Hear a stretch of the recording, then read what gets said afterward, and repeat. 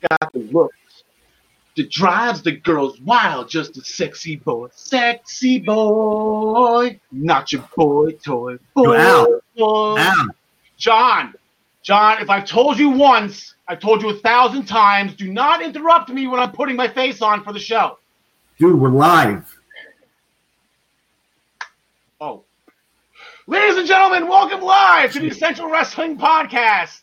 This is episode 17. It's called EWP X7. With us today, we are a little shorthanded. John DeConnie could not be with us. Tyler's off apparently pulling the George Costanza route, wanting to be an architect. So we went to the bullpen, pulled out Ryan Joy from minutestobelltime.com. Ryan, how are you today, pal? I'm great. Thanks for having me on. And in reference to John DeConnie, I will. There you go. PWP champion John DeConnie had a private commitment today, and I'm actually a little jealous. I am actually not doing what he's doing right now with what he's doing. And with us, as always, John Smith. How's everything going today? Now, you got it as the NXT senior correspondent. We're going to get to it. You have a huge night ahead of you tonight. Big night tonight. I'm super excited. And I guess I should have worn this X8 shirt next week instead of this. That would make more sense. Today's X7. Today is our Rock Austin 2 episode. Today is our Triple H Undertaker 1 episode. And again, another hidden gem of a match. I know they acknowledged it a couple of years ago when they did a top 10 WrestleMania countdown and whatnot. I think it was like WrestleMania 20. Chris Benoit and Kurt Angle tore it down that night. If you want to see a great wrestling technician match, that one's for you. In the meantime, today on the Essential Wrestling Podcast, it's Roman Reigns' yard once again. Karrion Kross's shoulder injury is worse than we thought. Deonna Purrazzo gets the last-second decision to win the first ever Iron Knockouts match. The WWE Championship match is potentially set for Clash of Champions, and you have to use the word potentially. Drew McIntyre's career might be over. The struggle was real. The struggle was real for the champions of New Japan. We're going to get into that. Ryan Joy, our senior New Japan guy, he's going to go over everything that happened last weekend with Summer Struggle. We're going to main event the show with making our picks for All Out, which is brought to you by ProWrestlingPick'em.com. Play against your friends. Play against the universe. And you're going to see graphics throughout the entire show. We're going to be making picks of every match this week, not just All Out. Our graphics are going to be presented by Ryan Joy and minutestobelltime.com. He does great work with those, great work doing numbers. The Elias Sports Bureau of Professional Wrestling over at minutestobelltime.com. And then at the end of the show, we have 30 weeks till WrestleMania, boys. I'm excited. I'm debuting my top 30 favorite WrestleMania matches. It starts tonight with number 30, so stay tuned to the end for that one.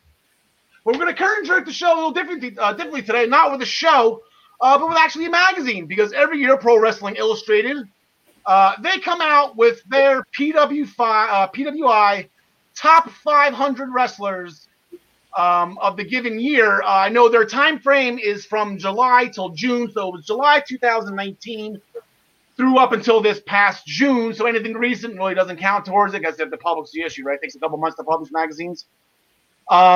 But there's a lot of hooting and hollering and going that Jon Moxley was named the number one wrestler of that time frame. The PWI 500 number one ranked wrestler is the AEW champion as well as the IWGP United States champion.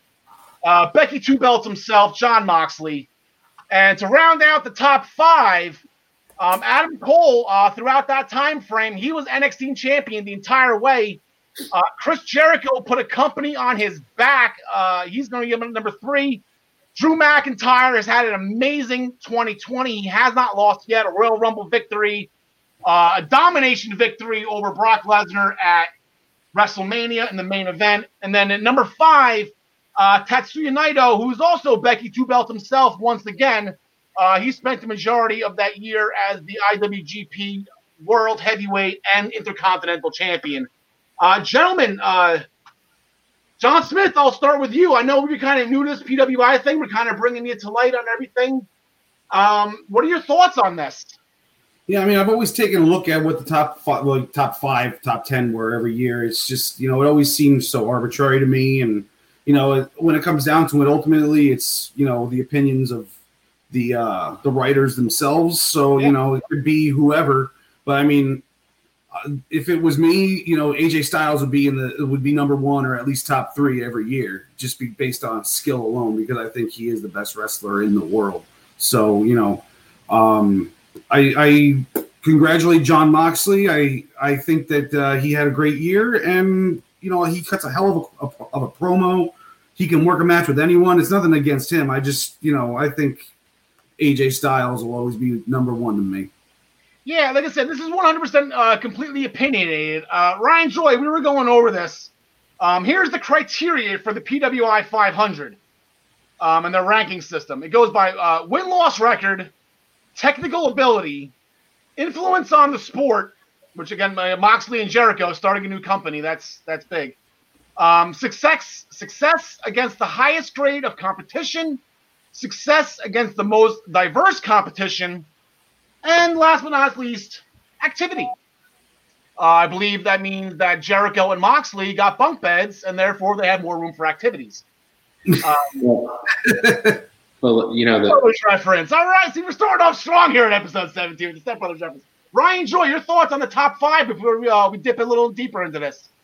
Yeah, I mean, when you look at Jon Moxley, he actually had a heck of a year going from just July to June, starting off with he entered the G1. That automatically, that was like 10, 12 really good matches. Dropped one to Toriano. And then he has this year in AEW, he's 15-0 in singles competition with AEW, 3-0 in singles competition in New Japan. He had the IWGP United States Championship twice during this time period. In terms of like variety of opponents, yeah, he's faced Lance Archer, all these guys. If you're not going to put that title on Jon Moxley or AJ Styles, who are you going to put it on? I think that he's the clear favorite for number 1. I think for this time period, I completely agree. I'm not again Styles. There's always going to be an argument for AJ Styles. I mean, there's going to be an argument for a lot of these guys. I mean, how do you argue Adam Cole, who had probably all 500 of these guys? He was the only one that was a world champion or a brand champion the entire 365 because he won it on June 1st when the thing started on July 1st, and he held it all the way through, right? Or actually, maybe he lost it. Maybe what was the bash? It was July. It was July. So July 4th-ish, right? So rounding out the top 25. Here's 6 through 15. Kazuchika Okada. He's always near the top. I see on the screen. Not sure if that was Ryan that walked away. I thought John Smith walked away. We saw Cody's name there at number 7, but Cody's had a heck of a year. Seth Rollins, Kofi Kingston got a lot of love. He was the WWE champion when this time frame started. There's AJ at number 10. Keith Lee, who spent this duration in NXT, even though I have him listed as Raw here. We all know the year he had. Brock Lesnar somehow qualified, but he's main event and he's world champion. He's always up there. Kenny Omega, Roman Reigns, Nick Aldis. Kenny Omega with a 13-star performance on this list. Then Nick Aldis, the NWA champion. Roman Reigns we'll get into in a little bit. And then rounding out the top 25, we got The Fiend with Kota Ibushi. The Ring of Honor champion, Rush, comes in at 18. Braun Strowman had a great year with the WrestleMania championship win. The MLW champion, Jacob Fatu. Will Ospreay, MJF, who's undefeated in singles action. Aleister Black, who's had a phenomenal year. Ryan Joy, real quick, what was Aleister's record again? I believe he's 23-3 or something like that. 23-3. The guy just goes out and kicks people's heads off. Kento Miyahara. If I said that right, from All Japan Pro Wrestling, not really too familiar with him. But apparently, he's pretty good. Walter up there, the NXT UK champion. Walter's always does dominating performances. So, gentlemen, real quick, any more thoughts on the top 25 before we move forward? Anybody that's missing? Anybody that was omitted? Anybody you believe was ranked too high? It's not named Cody, John Smith? Then I got nothing. All right. Ryan Joy, anything from you? I would have really liked to see the French-Canadian Frankenstein PCO make that top 25. I think he just missed it. Yeah, I think, yeah, he was around there if I remember correctly. I don't have the list memorized just yet, but I did do a little searching. You know me, when I'm looking at a list, I look for a couple things, and the top thing on my list is I'm looking for Jersey guys. I'm spying Jersey guys here. Here's New Jersey's representatives in professional wrestling. Jay Lethal coming in on the highest. He's our top guy. He comes in at 86. Ace Austin was just main evented Slammiversary. I believe he was X Division champion too during this time frame. Comes at 94. Joey Janela, Sonny Kiss from AEW. Then you got Rhett Titus, Cheeseburger, 441, just made it. And then I forgot Robert Stone was in Jersey. He didn't make the list, but I keep on forgetting he had that Jersey Shore gimmick with the bromance with Jesse Goddard. So yeah, he's Jersey. Hopefully Robert Stone will get some ring action. We'll get in there next year. Two more things I want to bring to everyone's attention real quick before we move forward. There was a gentleman that we talked about on an episode or two. We didn't know the guy. Maybe had a little bit of fun at his expense. But I wanted to let you know that there's a gentleman that I want to bring to everyone's attention. Here are the wrestlers ranked just below him. So this gentleman got ranked higher than Hiroki Goto, Damian Priest, Angel Garza, Christopher Daniels, Frankie Kazarian, Buddy Murphy, Timothy Thatcher, Jordan Devlin, Masato Tanaka, which is a nice name. I haven't heard that name in a long time. I'm glad he's still wrestling. Tai Chi from New Japan, who's great. Eli Jake, Kyle O'Reilly, Chad Gable, Eddie Dennis, Ilya Dragunov, Cesaro, Evil, Eddie Edwards, Cameron Grimes. This gentleman right here came in at 106. You guys have to watch out for the Warhorse, pal. He has had a phenomenal year. He's coming. He's already ahead of all those guys. He had a phenomenal match with Cody for the TNT Championship. So keep your eyes on the Warhorse. And then finally, one more thing I got to bring to his attention. Now, I don't know the answer to this. What is the biggest jump in the PWI 500 history? But I'm making a bold prediction right now as we speak. This guy has come out in this time frame. He's come out guns a-blazing. Last year, if I can see this, he was ranked 400 and something. I'll have the number on the graphic segment. We'll look for this guy to finish next year as number 1 on the PWI list. Number 405, Rohit Raju, will make the biggest jump in the PW 500's history. Do you believe in miracles? Yes. Okay, switching gears from the PWI 500, we'll probably talk, maybe we've got that again. What's 17 plus 52? Maybe episode 60-something? I don't know. But this past weekend, WWE had their second of, I guess I'm going to say the home-and-home series, right? That's what happens when you play each other back-to-back, that back-to-back pay-per-views. I've never seen them do that before. This is news to me. But they had Payback on Sunday night. And Roman Reigns, the relationship with Paul Heyman, which we can get into in this as well, but to me, it has already paid off. Heyman didn't have him sign the contract till the last minute. He let Braun and Bray destroy each other and the ring before he made his way down. Heyman held him back, then gave him the green light to go. He wrecked everybody and left as the new Universal Champion. Ryan Joy, you can start us off on this one. Your thoughts on Heyman, your thoughts on the match. Roman's, again. I mean, I think Paul Heyman said in one of his interviews, his resume speaks for itself. I think it's such an interesting pairing when you have Roman Reigns, who's always been kind of he can talk, right? Brock Lesnar never spoke, so matching him with Paul Heyman was a great combo. This just seems deadly. I mean, watch out on the roster. I don't think anybody touching it. Yeah, what did Roman say? He guaranteed he'd show up.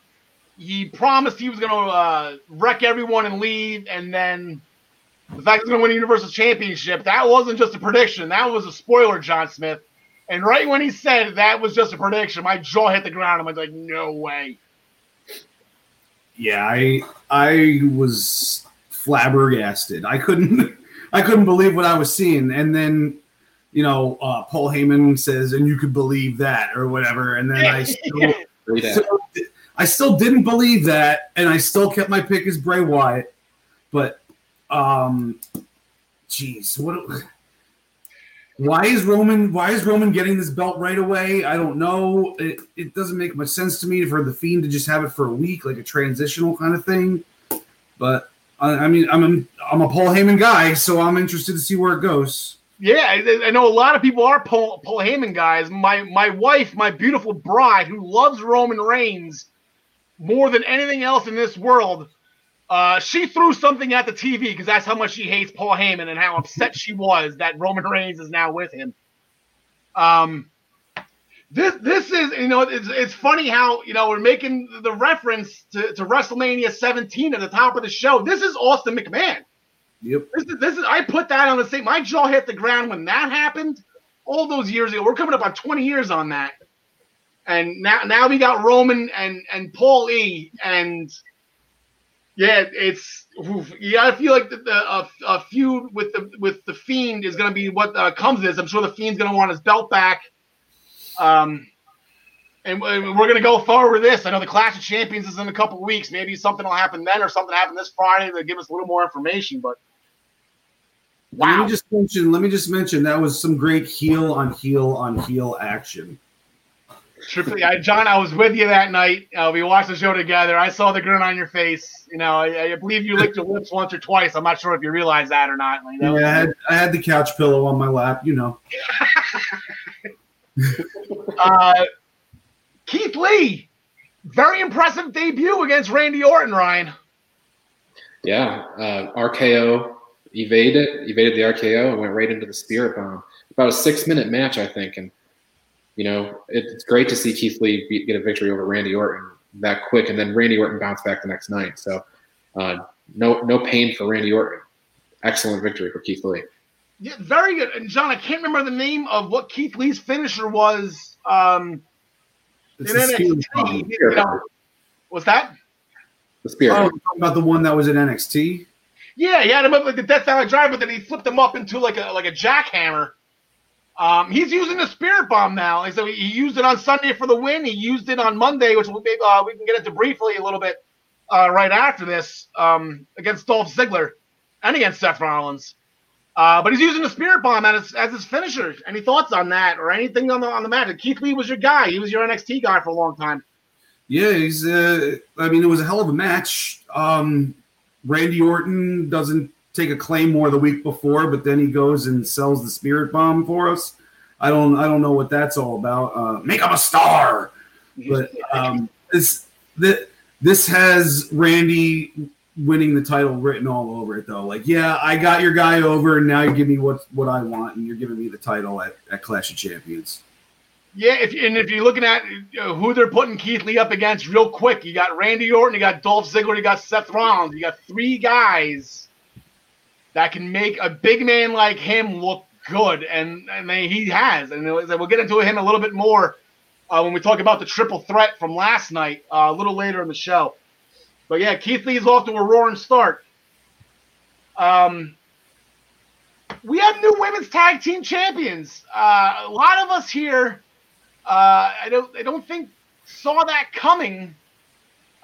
In the belief that we'd rather see, John Smith. I know you said for a couple of weeks now, so that's why it's kind of been sticking in my head that you'd rather see these two in Raw Underground than as friends, as champions. So, John Smith, you can lead us with this. Your thoughts on Shayna Baszler and Nia Jax as our new tag team champions?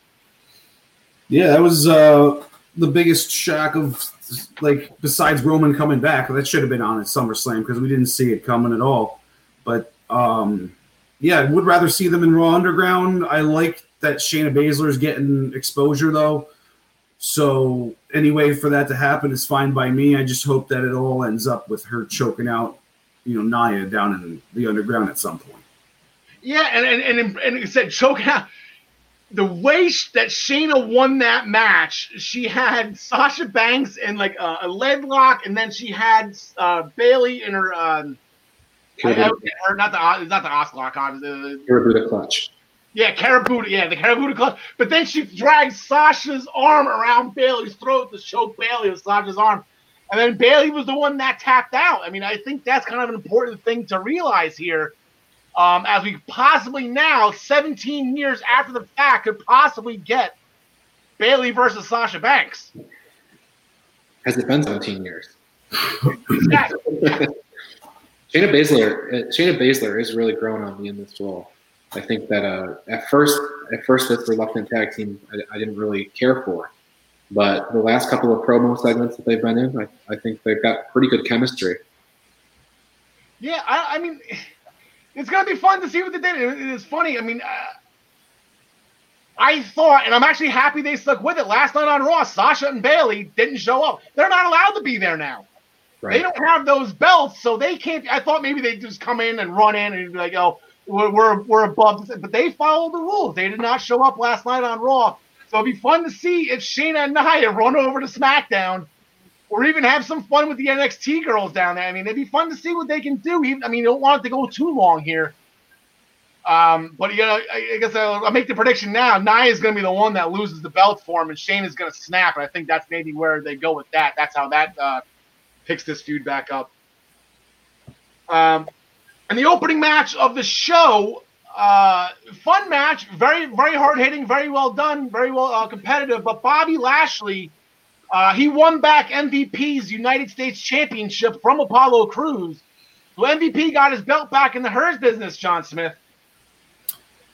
Yeah, and the new U.S. title is where it belongs, and now it's official. So now you got to stop calling it MVPs. It's Bobby Lashley's now. And I did notice, though, that the WWE graphic did still have the old belt on Apollo Crews. But yeah, well, it wasn't on Apollo Crews. It was on the when it comes up, when the title belt comes up for the match, it came up as the old belt. But last night on Raw, they changed it. I'm sure Vince lost it. Because I noticed they changed it last Monday night on Raw when they went over the highlights. United States Championship, and it was MVP's belt. Brian Joy, your thoughts on the match? And I guess the Full Nelson has a new name, the Hurt Lock. The Hurt Lock. I thought it was the Full Lashley for a few weeks. You know, I think all of us predicted Lashley was going to take that. Maybe somebody picked Apollo, but so a bit of a predictable outcome, maybe, but. I liked the match. Thought it was great, and the right guy won. Yeah, I would have bet top dollar on Lashley on this one, only for the. I mean, I did bet him. I was right. It was just Lashley over anyone. It's hard to pick against Lashley when it's 1-on-1 straight up. But this was very reminiscent of Shinsuke Nakamura winning the United States Championship after a failed feud and a failed WWE title opportunity against AJ Styles. So it's kind of like, okay, you had a great feud. We knocked you down. Here's a way to bring you back up. Type deal. So I feel like this was almost this. I would have bet top dollar on this one. But yeah, so Bobby Lashley's going to be tough to get that belt off of him. Going to be tough to get that belt out of the Hurt Business. And then the last match we'll talk about from Payback. The Mysterios. Sounds like a Mexican breakfast cereal. Mysterios. Defeated Murphy and Rollins after Dominic made his real father proud with the frog splash. Eddie was probably smiling from above and pinned Murphy for the win, Ryan Joy. You know, I thought that it was interesting because ahead of this match, they had already announced Ray versus Rollins on Monday. So I was like, this is a perfect period to put at the end of this feud. The good guys win. We're all happy. It's over. Then transitions to a little bit more, but I think it's over now. Yeah, I think the exclamation point was put on. Apparently, like I said, who knows if this is true or not? I don't know if torn triceps are starting to be a little contagious in WWE. But apparently, Ray's got a torn tricep. That's why he was held out last night. So, John Smith, I guess your thoughts on the feud, your thoughts on Dominic. Again, this was match 2, and we'll talk about match 3 in a little bit. Yeah, well, I mean, he seemed legit again. You know, I was happy with the way he looked in that ring. I just, you know, I don't like that he's using the frog splash. He doesn't really pull it off that well, in my opinion. He's a taller guy. I know he's like going to his roots with the lucha stuff, but I think he needs to put on a little weight and do some more ground-based stuff and still hit the 619 and maybe a couple other high flying things here and there. But yeah, I mean, between that and then his match on Raw, I think he looked pretty good. I think it's weird. He does the 619 from the left side. I still can't get used to that. Yeah. You know, it's a right-handed world. Every once in a while, you see, like the Miz, or you'll see Tony Nese, and there's a bunch of other, MJF. I think is lefty, and you see all of a sudden a left-footed 619. It just throws me off. But yeah, but Dom's doing well. I would like to see Dom. He's so young. It's almost like he's still got a baby Huey body. Like he's got to grow into it, and he's going to eventually. If he stays, this is the career and the life he chooses. He's starting young. He's like Randy Orton. He's starting young, and he's got the world in front of him. So hopefully, he capitalize if this is what he wants to do. If the love's there, I mean, he's the only one that can hold himself back. The other match is Matt Riddle defeated King Corbin after the bro to sleep, followed by the floating bro. Apparently, Bro Derek got the night off. You don't need Bro Derek to beat King Corbin. Apparently. Riddle was singing in the back after his victory, which was pretty funny. Thinking the feud was over, but Corbin jumped him again. So to be continued with these two guys. Big E defeated Sheamus after the big ending. And then on the kickoff show, the Riot Squad defeated the Iconics. We'll get into more of them later, as I am extremely upset and cried myself to sleep last night. Rewinding before Payback. Oh, I'm sorry. Before we go forward to that, here's how everybody did. With our Payback picks. Tyler, look everybody, it's Tyler. Tyler throwing up a perfect 7-0 on Sunday night. Very impressive, getting the 5-point bonus. Brian and John DeConnie both went 6-1, I believe. You both had Sasha and Bailey. Ryan, is that correct? Yeah, that's right. Yeah, John came in style with 5-2. I just took it on the chin. I got black masked, and I apologize for that 3-4. Woo! I gotta be better. Gotta be better. Somebody just told me once I gotta be better, right? Rewinding to Friday night on SmackDown, a lot of stuff, some other stuff went on SmackDown that was not involved with Payback. And that's specifically the Intercontinental Championship that just, whatever, it's Friday night's championship. We'll just leave it at that. Jeff Hardy put out an open challenge that he later said after AJ Styles interrupted. And it was open to everybody not named AJ Styles. So Styles is freaking out. He's not medically cleared anyway. He sat at commentary and had a hissy fit like a 5-year-old, which was absolutely hysterical. That Jeff Hardy's working the system or whatever he was complaining. But he ended up fighting Shinsuke Nakamura, that was a lot of fun, John Smith. Yeah, that was a heck of a match too. I mean, we've been seeing a lot of good wrestling the past week or so. I'm not happy that Jeff Hardy's champ, but I mean, he puts on a heck of a match. So, him and Nakamura, I don't think I've ever seen that before. So that was a good one. Yeah, I believe. I think they did fight for something. They had something for the U.S. title a couple of years ago. They had a quick. I don't know, it was one match or whatever. Cole mentioned. I couldn't think of it either, and I'm thinking like, wow, I haven't seen that. I don't think I've ever seen this before. Cole mentioned it, but I guess that's what I get for listening to Michael Cole. I guess I should. You're supposed to tune him out, right? Exactly. But then post match, Ryan. Oh, let's go. Sami Zayn has come home, our real Intercontinental Champion, Ryan Joy. I was there in the building when Sami Zayn won that Intercontinental Championship. The Intercontinental Championship that he never lost. Never. And I think he has a legitimate claim. I think let's get the ladder ready. Let's go. That's exactly where I was going, because AJ's involved in this too. And the last time we had a situation like this, I mean, I believe it was 1994. Shawn Michaels got injured, dropped the Intercontinental Championship, but he came back on TV with it. And that was the infamous ladder match at WrestleMania 10 with both belts hanging that Razor Ramon won. So I would love to it would be a nice little throwback. And then he had to throw 3 guys with that caliber of Jeff Hardy, AJ Styles, and Sami Zayn in a ladder match. Yeah, exactly. That was the first thought that came to my mind, and I really hope that's where the end game is. I mean, if that, you know what, that match should be at Clash of Champions. You know, just take it off SmackDown for one show. You know, Well, Sammy was going backstage, running around, ran into his two buddies again, mentioning Shinsuke Nakamura and Cesaro. Ryan, they weren't too happy to see him. Yeah, lukewarm reception for Sami Zayn. They were not nearly as happy to see him as I was. They dismissed him and to finish their conversation. Sami Zayn's not really welcome anywhere, I don't think. No, John Smith, he disappeared. I don't know the real reason why he left. I mean, I know he's all over Twitter. He's not really one of the guys that pay attention to a lot of stuff political, which doesn't really do it for me, I guess. But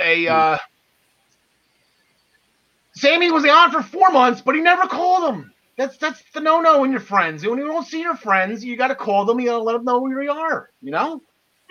Yeah, absolutely. And, I mean, I don't think he has, like, a real legitimate claim to that title. I mean, maybe, like, a Shawn Michaels style claim to it. But, you know, you decide to take your ball and go home and not defend the title.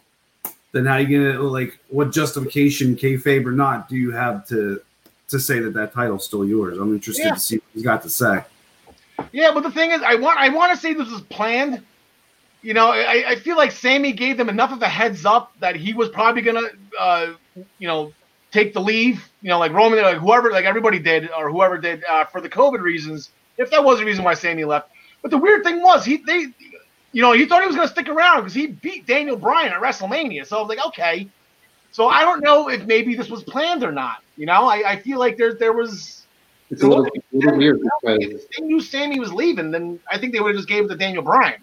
But it's a little I'm not weird. privy to those meetings. I don't know, Mr. McMahon. I know you were watching. If you want to just comment us on the I-95 Sports Network page on YouTube, we'd love to hear from you. And then what's Cesaro after that meeting? Cesaro went out and had a one-on-one with Kalisto and John Smith. Kalisto told the Lucha House Party to stay backstage, and they did not listen. No, they didn't, and I'm interested to see who ends up the heel. I guess Kalisto's going to be the heel, but he's the best of them, so he's going to be the one getting cheered once there's people back in the ring or in the arena. So I guess this is the time to turn him heel, because he's going to be the one getting cheered otherwise. But yeah, it was a good match. You can't really hate a Cesaro match. You can't dislike a Cesaro match. He's the exact, like, he's what wrestling should be. I don't know what the heck they're doing. I mean, yes, he's tag champs with Nakamura, but I think by now he should have been much, much more. Yeah, and as great as Cesaro is, John Smith, to bring back the PWI 500, guess who was ranked ahead of him? That's what I'm saying. That's why this list doesn't really mean anything to me. I don't think you've seen enough Warhorse matches, John. I don't think that's a fair assessment. You watched one match in a 10-minute documentary. I don't think you're. I don't think any of the documentary that killed it justified. Yeah. But yeah, Kalisto got I think he was doing some stuff, Ryan, that I have never seen him do before. He's got some new moves in the arsenal. Yeah, new moves. He also looks trimmer, which is tough to say for somebody his size anyway. He's not been taking his time away lightly. It's clear he's upped his game, and we'll see what happens. Maybe we have an injury, so he needed to rehab to get back into the ring. And he was gone for a while. I miss Kalisto. I like Kalisto. I'm interested to see what a heel Kalisto can do. We've never really seen him in this type of role before. It's always in NXT, he was with Sin Cara, and there were the baby faces, and then all those great moves and great matches he had as United States champion as well. He's former U.S. champion. Fast forwarding the rest of SmackDown, Alexa Bliss went back to the pigtails. I loved it, but she had the little dreadlock coming down that apparently Nikki Cross noticed, questioned her about it, and Alexa Bliss did not respond well to that and broke the coffee mug that Alexa gave Nikki when they first became friends. So, and then as we saw at Payback, Alexa was paying very, very close attention to that triple threat match when it was just Bray and Braun in the ring. So it's going to be interesting to see. I guess you can't. Am I wrong? Okay, but maybe not going to fast forward this. Can you dump? She's not going to be Sister Abigail, right, Brian? No, I mean she's Twisted Bliss, right? I mean she can't be Sister Abigail. No, Sister Abigail is. Yeah, it's already part of Bray's universe. I think that this has to be a new character, somebody who's been impacted by the Fiend's presence. Yeah, John. Any thoughts on this? I mean, I guess technically the soul of Sister Abigail could, envelop her or something like that. I just like it seems like this is going to. What's that? I said, sure. If we're talking technically, that's definitely yeah.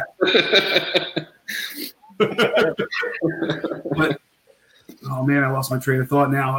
They have the Fiend or Bray Wyatt presumably is going to be leaning more face, but then Alexa seems like she's going towards the heel thing. So if you put them together, because I mean it seems like the Fiend versus Roman's going to happen, and that's when they're not going to give us heel on heel action all the time, Yeah.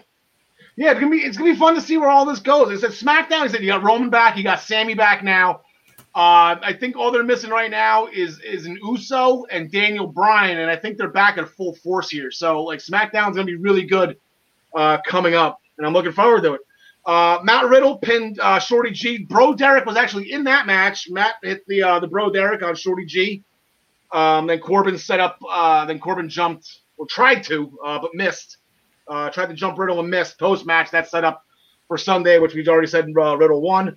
Braun Strowman beat Drew Gulak in a matter of seconds. That was the unnecessary power slam that Drew Gulak took in the Retribution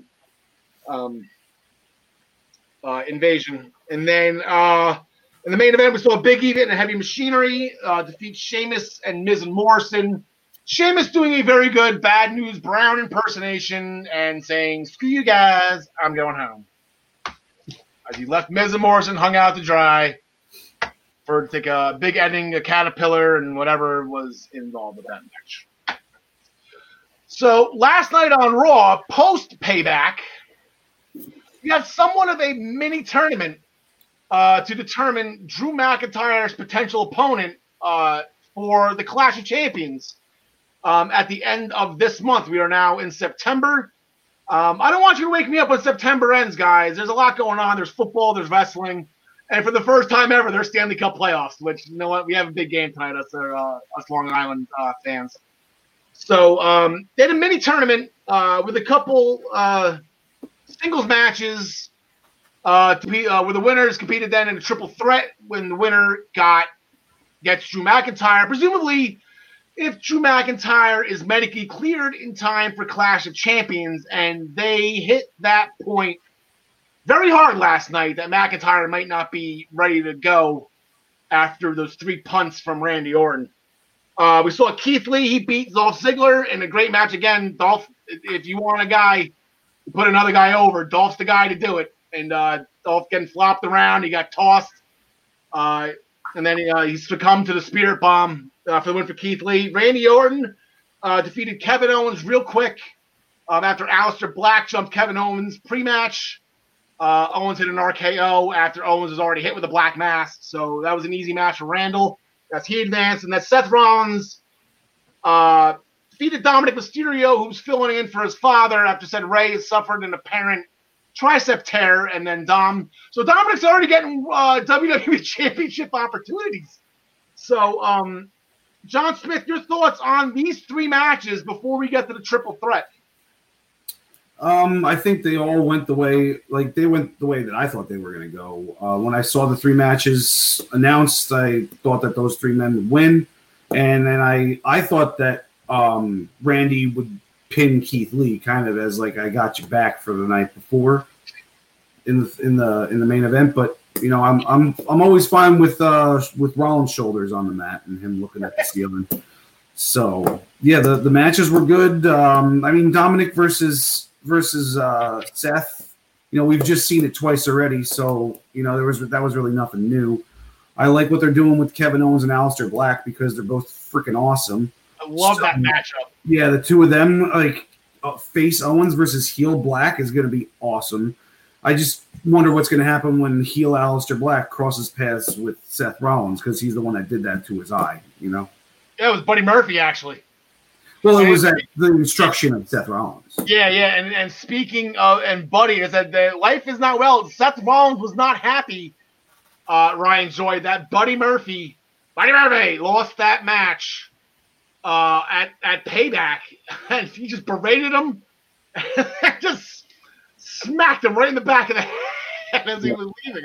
I have to do a callback here, because our SummerSlam show, you asked me at the end of the show, Ryan Joy, what are we never going to see coming? And I said, no, Murphy's going to turn on Seth Rollins. Well, here we go. I'm a couple of weeks late. It's okay. Seth kind of turning on Murphy, but I think the writing's on the wall there, and I do think that Aleister Black heel might have to face a face Murphy by the time this gets going. Yeah, we have a new month here, so like I said, it's actually, we've been true to form. We've had one Aleister Black versus Murphy match in some way, shape, or form once a month. That's all I ask. So hopefully at some point in time, that's going to happen. So those three, so we got Seth Rollins, Randy Orton, Keith Lee in a triple threat match in the main event. Wasn't a very long, dragged out match. I was excited. I like this matchup. Three very, top-notch wrestlers for the right to challenge for the championship. And I know Johnson, I know he said you thought Keith Lee was going to do it. I thought it went exactly like Keith Lee looked strong. He got the Spirit Bomb in, but then took an RKO. But then Randy, instead of pinning Keith, he actually put over Keith Lee move and pinned Seth Rollins. Thus, again, Keith Lee is, I believe, rocket up the tush is the phrase, Ryan Joy. Yeah, I think you're right, and that was smart booking. In fact, the booking's been great on the last several weeks.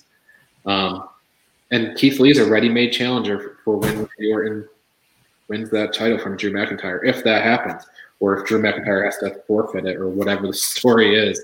Yeah. Keith Lee has a victory over Orton. Orton's put over his move.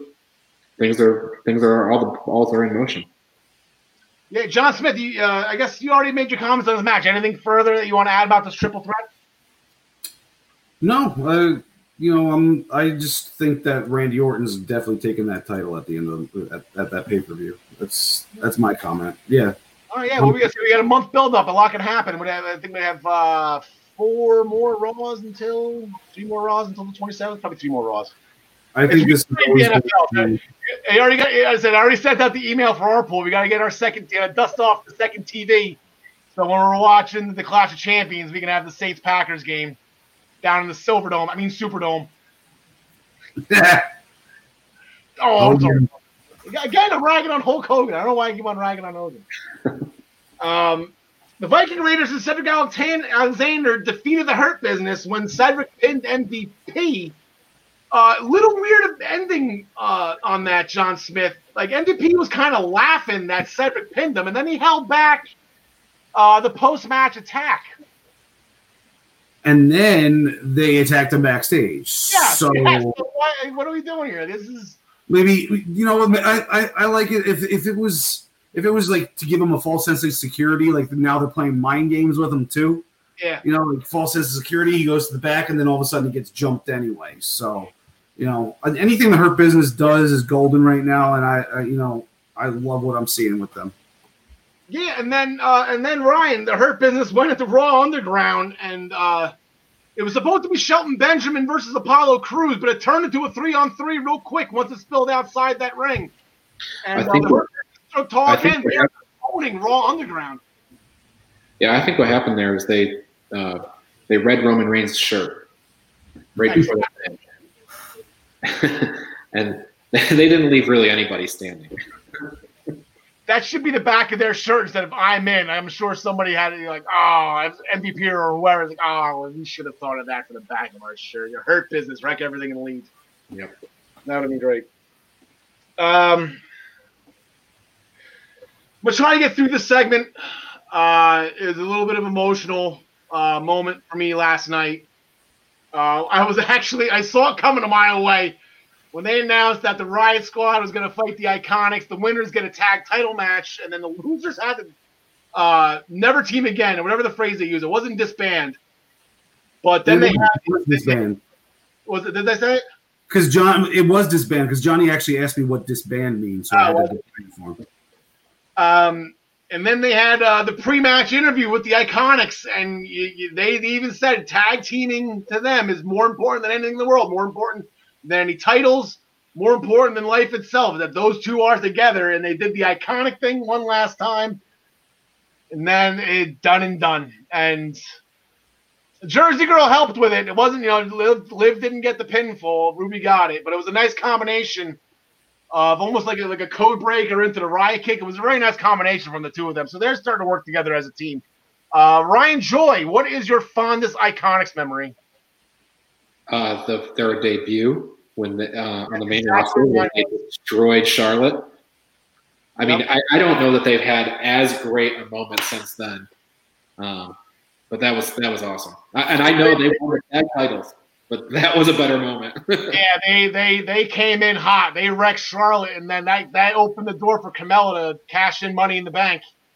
And that was the night after she beat Asuka. Like, Charlotte was at the top of the world. The Iconics knocked it down a peg. John Smith, your thoughts on the match, on the Iconics?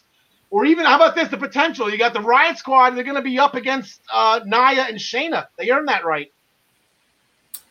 Yeah, they did. I don't think they're going to win the titles yet. Or, I mean, it all depends on when the match is. If it goes till the end of the month, then we can build up the tension between Shayna and Nia during that time, and then they could win it.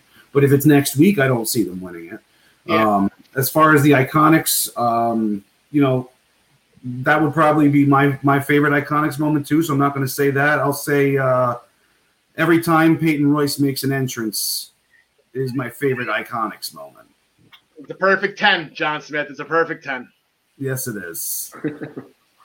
And then Billy Kay was the one that got pinned. You fast forward to later in the night, the Iconics, like Shane was trying to pick him up. Hey, why don't you come to Raw on the ground?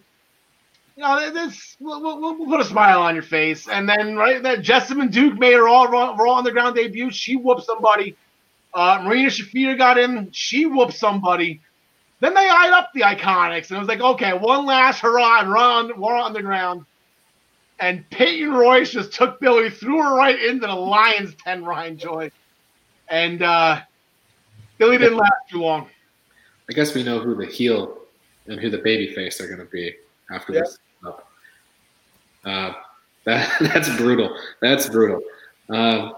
We can no longer be a tag team, and I'm going to send you into Jessamine Duke and Marina Shafir. Yeah, well, that's what you get for being pinned. That's what you get for being pinned. It was Billy Kay's fault they're not a team anymore. John. Oh, my gosh. Iconic. It was very iconic. Also on Raw Underground, Riddick Moss defeated Titus O'Neil. Titus had a couple matches before that. He actually looked pretty good when shoot wrestling, if you want to call it that. So that was pretty cool. And then Mickie James confronted Asuka.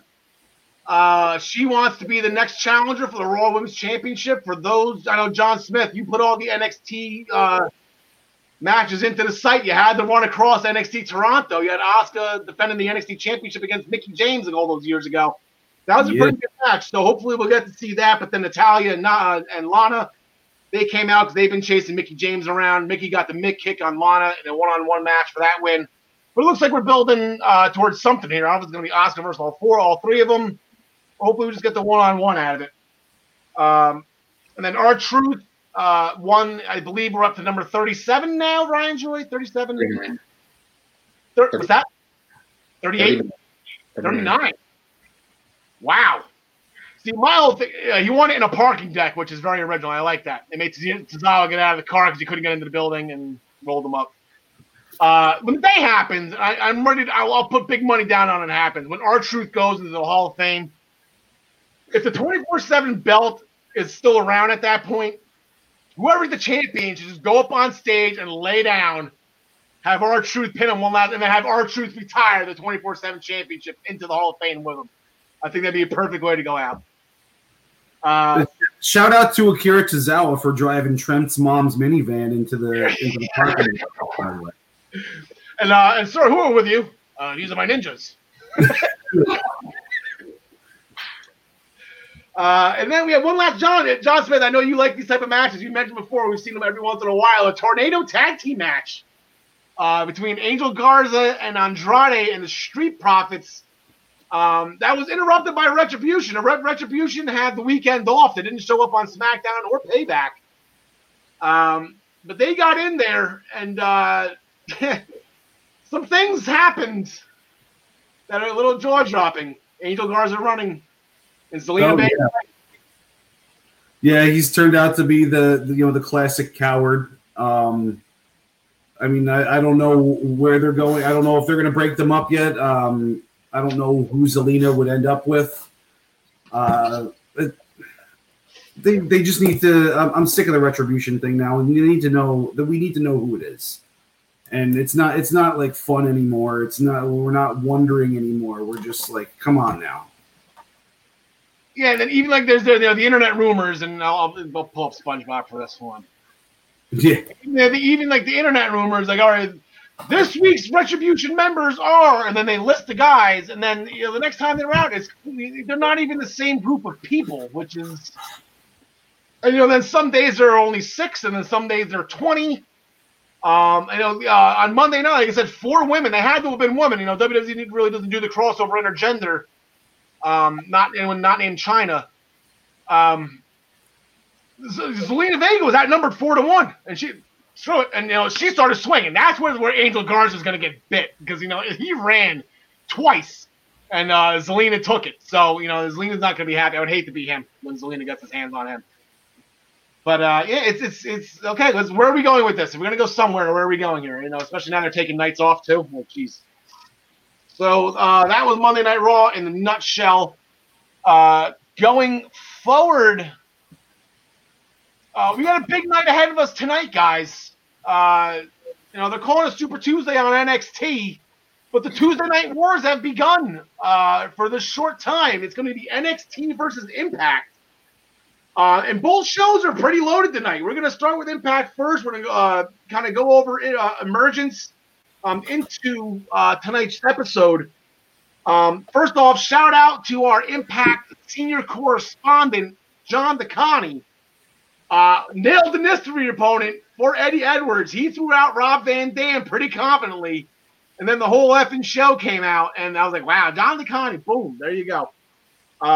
Eddie Edwards, Rob Van Dam missed him with the 5-star frog splash, and then Eddie Edwards hit the off the knee party for the win. And then post-match, here we go. We're gonna roll right into it. We're gonna try to do 2 and 1 here. Eric Young came out, and this is setting up tonight on Impact for the Impact World Championship. Eddie Edwards is going to be defending it on a weekly basis, and Eric Young is picking tonight to do it. So, John Smith, who do you got? Well, I had picked Eric Young as the guy last week. I guess I was a week early on that one too. But I don't see Eric Young winning this. But they did do the whole the commercial for their next pay-per-view. It's centered around Eric Young, so I feel like something's gonna happen where like he's gonna have another match for the title at that pay-per-view and win it then. Okay. So we're going with I'm going with Eddie Edwards today, or just like no matter what happens, Eddie Edwards doesn't lose the title. He could lose by a count out or something. But yeah, as I said, this is like I said. Eric Young came out spouting out that he's playing checkers while Eddie Edwards is playing chess. Eric Young is a thinking maniac. He wants to do stuff on his time, on his schedule. And, John Smith, that's not a bad idea. Ryan Joy, if Eric Young's game plan is tonight to get himself disqualified and just beat the holy hell out of Eddie Edwards. Yeah, like John said, like you're alluding, Eddie Edwards is going to leave with the Impact World Championship. The Bound for Glory pay-per-view is going to be centered around Eric Young. This match, he'll soften him up. Maybe a little shoulder injury or something, with maybe a separated shoulder that seems to be going around, or a torn tricep maybe. Yeah, exactly. Skull fracture. One of those common wrestling injuries may occur tonight to make him vulnerable for Bound for Glory. All right. Yeah, I'm gonna go. Eddie Edwards. I'll just get him going. So this is gonna be defense number 5 for him tonight's title defense number 5. So he's got what 4 more to catch Cody. I want him to beat Cody. That's all I want him to do. Eddie Edwards' out open challenge is Cody. That'd be great. And then Rob Van Dam spoiling off that match as well. He's got a ready-made feud going with Sami Callihan. Sami Callihan ruined RVD's girlfriend's Katie Forbes' photo shoot by superimposing his face on hers, which is pretty funny. Sami Callihan and Rob Van Dam are going to get at it tonight. Ryan Joy, who do you got? Rob Van Dam. Sami Callihan is not having the greatest of years. If you looked at his record, it's 2-5. He's definitely losing more than he's winning. Rob Van Dam's just the opposite, winning more than he's losing. So I'm going to go with the odds, play it straight. Rob Van Dam. There you go. John Smith. I don't know. I think I'm going to go with Callahan because I think this might just, this might be building up towards something bigger at the pay-per-view too. Because I feel what are they, a month away? It's at the end of October. We got about 7 weeks. Oh, okay. So it is a little early. I'm going to go with Rob Van Dam then. Yeah. Yeah, I'm going to take RVD as well. How often? I mean, we don't really pick RVD's matches that often. I think this is probably the first one since this show has started. Because he was a part of that cancel culture with Joey Ryan, who's not with the company anymore. So it had nothing to do with Rob Van Dam for his anniversary. So, I'll take this. Who's got it better than RVD? Maybe Peyton Royce should use her entrance, though. What's her name again? Katie Forbes? Yeah, Peyton Royce should do that entrance from now on. That would be my favorite Iconics moment moving forward. The Impact Knockouts Championship was defended in an Iron Knockouts match, 30 minutes. Get us ready for tonight. That's fun. We got back-to-back Iron Man matches. Last week was 30. Tonight will be 60 for NXT. We'll get to that in a second. But Deonna Purrazzo, John Smith, the last second tap out from Jordynne Grace, and Deonna Purrazzo remains your champion. The end of that match was so Impact, though, man. Jordynne Grace got the tap out, and the referee made her separate until Purrazzo was able to stand up to restart the match. But then when she taps out Jordynne, she goes right back for it and starts beating her up on the ground again. She didn't have to wait for Grace to get up. So that was kind of, a continuity error in my opinion. But, the ending, I think if it was, a couple better wrestlers, I think it would have looked a lot better. But I think they kind of flopped it at the end. Ryan Joy, the fun things about Iron Man matches, you got a clock going and a scoreboard, and leave it up to Impact. He gave neither. Yeah, well, that's because another thing that is so Impact is the 27-minute 30-man Iron Man match. Yeah, probably. That's I timed it. It was only you timed it. So it didn't quite go the full distance. So she had more time. I actually, maybe a little contrary to what John was saying, I actually think that these two are really well matched in the ring. I like their matches. I wouldn't mind seeing another one. These two hit each other hard. These were hard-fought matches, the two that we saw at Slammiversary and last week. It's gonna be interesting to see where they both go from here. I don't know if there's gonna be a third one or not. Normally, when somebody gets two straight, the feud's over. They just go forward. And then the other match that was at Emergence, John Smith, great match between Willie Mack and Brian Myers. I really enjoyed that. Yeah, I really enjoyed it too, man. I don't know what more to say other than that. It makes me want that Kevin Owens versus Willie Mack match that you keep asking for more and more. Brian Myers got the win. Brian Myers got the win after pulling the trunks by hook or crook. Brian Myers is going to get in the win column here, Ryan Joy. Yeah, it's like I said when we talked about it last week. Kurt Hawkins has apparently taught Willie Mack about the losing streak. So Willie Mack assumed the losing streak, and Brian Myers is picking up victories now. All right, so there was 3 matches last week at Emergence that counted towards the pool. Myself and John DeConnie, we got all 3 right. Ryan and John, you went with Jordan Grace to get the title back. Didn't work out for you. John and I got the extra 5-point bonus. Tyler failed for the 2nd week in a row to get his Emergence picks in, so he's still stuck in last place at 4-3. So that is Impact from Emergence. But going forward, we got 2 more tag team matches. Well, one's a tag team match. One's a potential tag team match. Where are we? There we go. We got this match right here. We got Ace Austin and Madman Fuller against the Rascals. This stemming off a pretty heated altercation in locker room talk. Madison Rayne lost a little bit of control, Ryan Joy. She sure did, and doesn't want to go anywhere near her couch anymore, I guess. Well, that was the previous locker room talk. Confused about what it means to be green and whatnot. Yeah. But as far as this match goes, I'm leaning towards Fulton and Ace Austin. Yeah, I got no reason to bet against Ace Austin and Madman Fulton here. The Rascals, they might just be too small. I mean, Madman Fulton could probably take them themselves, John. Yeah, I'm definitely going with Ace and Fulton. I think they'll probably put on a nice little match, but Fulton, I think, is going to dominate them, and then Austin will take the pin. I think we'll get the pin. He'll give him the pin.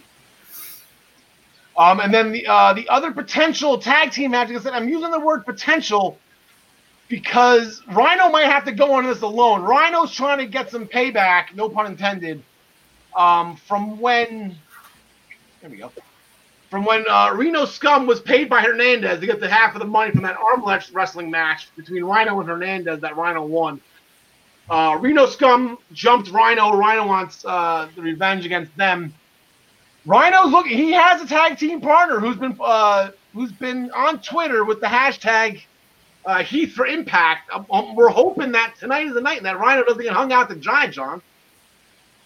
Yeah, I would love to see Heath and Rhino back in the ring together. I think that's like a perfect intro for Heath to be coming, into this roster, and then they could eventually feud one day. I think that would be a good feud eventually too.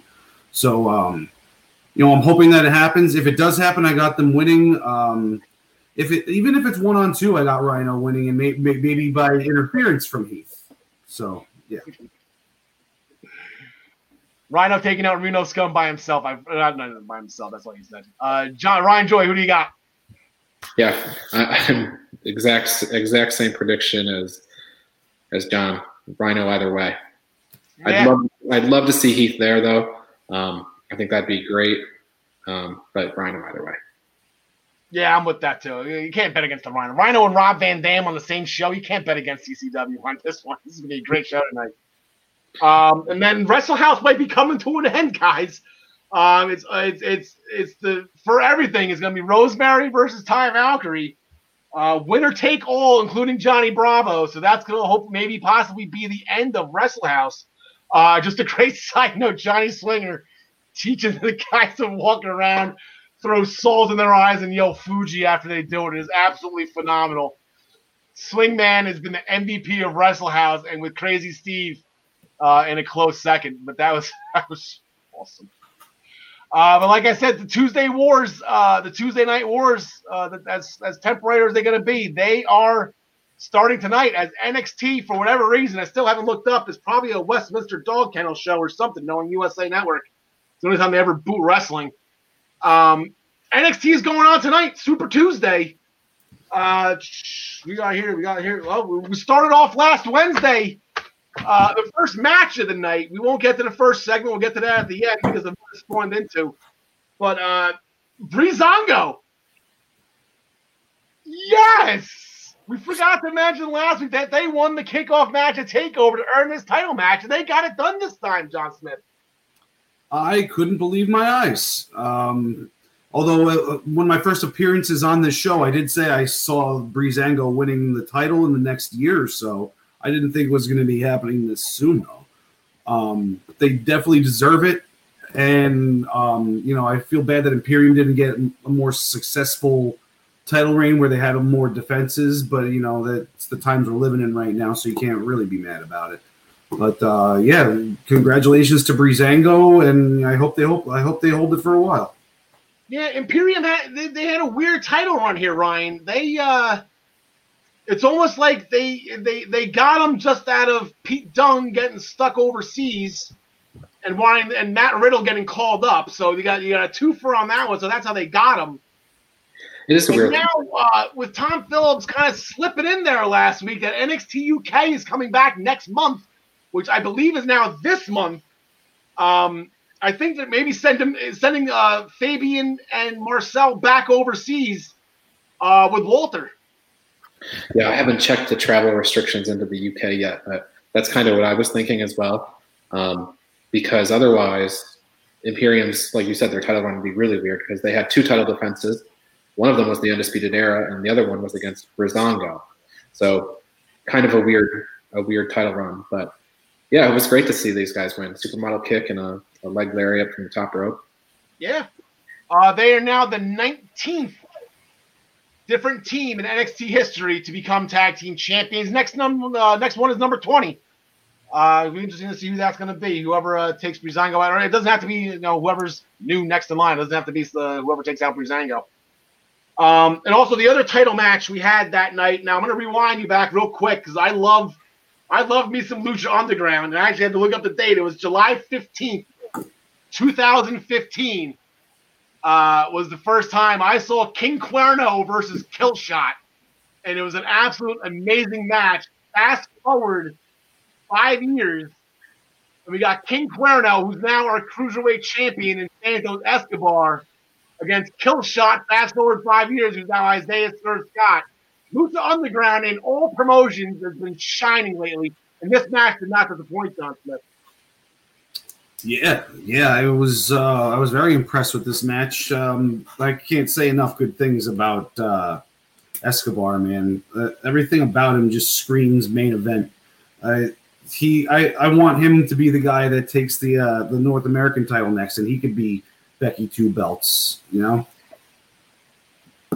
Ryan Joy, thoughts on the match? And then, like I said, we'll put this up right now, and I'll give you first pick. The last two matches we just talked about.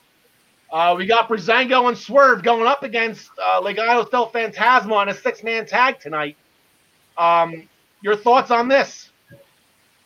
I like this match. We've seen this match once before. Swerve and Breezango lost in that exchange, so I think they're going to win this time. But it may depend on whether or not Santos Escobar brings his loaded mask to the ring or not. That's how he beat Swerve Scott. Yeah.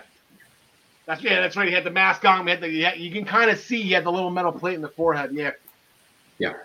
So, I'm going to go with Legado. I mean, you say the three of them together. It's kind of hard to bet against them. So, John Smith, who do you got in this match? Yeah, I'm taking Legado every match until they lose one. Tommaso Ciampa, Daddy's home. He came out and he made quick work of Jake Atlas. And then again, heel turns left and right. Everyone's dancing, doing those heel turns. He did some damage, Ryan. Yeah, really rough week for Jake Atlas. He had this happen on NXT, and as one of the 3 people that still watches 205 Live, Tony Nese did the same thing to him. So he's having a horrible week. But yeah, Daddy's home. In true form.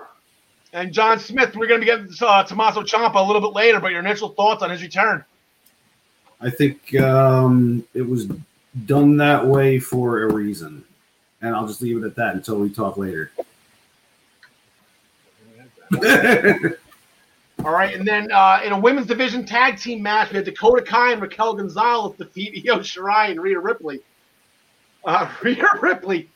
I got to say, and I know this is by design, this is not a shot on Rhea, but that was the worst hot tag at the end of the match I've ever seen in my entire life. She gets the tag, with the bad guy tag. The good guy makes the valley tag, and the partner goes, trips into the ring, gets booted in the face. Wait, what is it? She got pulled off the apron by Mercedes Martinez. Got the hot tag, tripped into the ring. Got power bombed by Raquel Gonzalez for the win. It was bad. But Mercedes Martinez got involved, John Smith. Yeah. I mean, I wasn't too big of a fan of that match, to be honest with you. I'm not too high on like stuff involving Rhea Ripley, like I've mentioned, but yeah, not Rhea Ripley. Sorry, yeah, Rhea Ripley. But yeah, I don't know. We'll stop you there then, Ryan Choi. What do you think about maybe a triple threat between Rhea, Raquel, and Mercedes? Yeah, I think that'd be a great idea. I mean, you've got these three powerhouse women. You've got different levels of experience. Mercedes, very, very experienced. Ripley, very moderate. And Raquel, somewhat inexperienced. And the three of them working together to put together a match, I think, would be interesting. Yeah. And they can all be elevated in the match. So. There's no reason why they all can't just lift the three of them up in the entire division at the same time. Yep. Maybe make it number one contenders. Since I don't know, Io doesn't really have a next opponent yet, right? Yeah, nobody named yet. So staying in the women's division real quick, Shotzi Blackheart with an upset win over Mia Yim. It was a straight-up win, senton off the top rope. I consider it to be a pretty big upset. And then before the match started, poor Robert Stone, again for the third time, got run over by Shotzi Blackheart's tank. Poor guy just can't catch a break. Kyle O'Reilly defeated Drake Maverick, and then the Undisputed Era jumped Drake Maverick. Post-match, Killian Dane came out just to try to jump the Undisputed Era. I guess Drake thought maybe he was trying to help him. Ended up clotheslining Drake Maverick as well. I thought that was funny. I was like, he's not for you, Drake. He's just as mad he got jumped the week before that too. So, and then two backstage segments that were pretty interesting and set up a match for tonight. Timothy Thatcher confronted Damian Priest, wanting to be the first one to challenge for the North American title. Damian Priest still celebrating, kind of laughed in his face and walked away. And then also Bronson Reed, like I said, he's got the ready-made feud. He's already beaten Damian Priest one-on-one straight up, so he wants to be the first guy. And he was interrupted by Austin Theory out of left field, who's now appearing to be back on NXT TV. So who knows where that goes? But now we're going to take a guy from the first segment and the guy from the second segment. We're going to put them in a match together tonight as we have Timothy Thatcher going against Bronson Reed. Both guys 500 so far on the year. John Smith, our senior guy, who do you got? I got Thatcher winning this one. Yeah, I just because it's not a number one contenders match, so there's nothing attached to this. I see Thatcher winning this match by hook or by crook, and then that being a little thing between the two of them maybe for a couple weeks, him and Bronson. Ryan Joy? Yeah, Thatcher needs a win, but I'm leaning towards Bronson Reed. I think he's going to keep his momentum rolling. Okay, I'm going to go Timothy Thatcher due to an Austin Theory. I think they're going to stay with these segments here. That's why I wanted to bring them up separately. Austin Theory is going to cost Bronson Reed the match. They'll get their feud going, and that'll give Thatcher the momentum to go in and challenge Damian Priest. So I'm going Timothy Thatcher on this with Austin Theory interference. At the beginning of the show, we're going to rewind here back to the beginning. First things first, Wade Barrett. Oh, my God. Okay, so we get Wade Barrett. Unfortunately, we just found out yesterday. I think Mauro Ranallo was officially done with NXT, and that hurts. He's been NXT since day one, and he's the voice, and we're all going to miss him. But Wade Barrett looks like he is going to be on the commentary team. And the unfortunate thing with Wade Barrett is where there's Wade Barrett, there's bad news. Bad news. And that's where we kicked off NXT.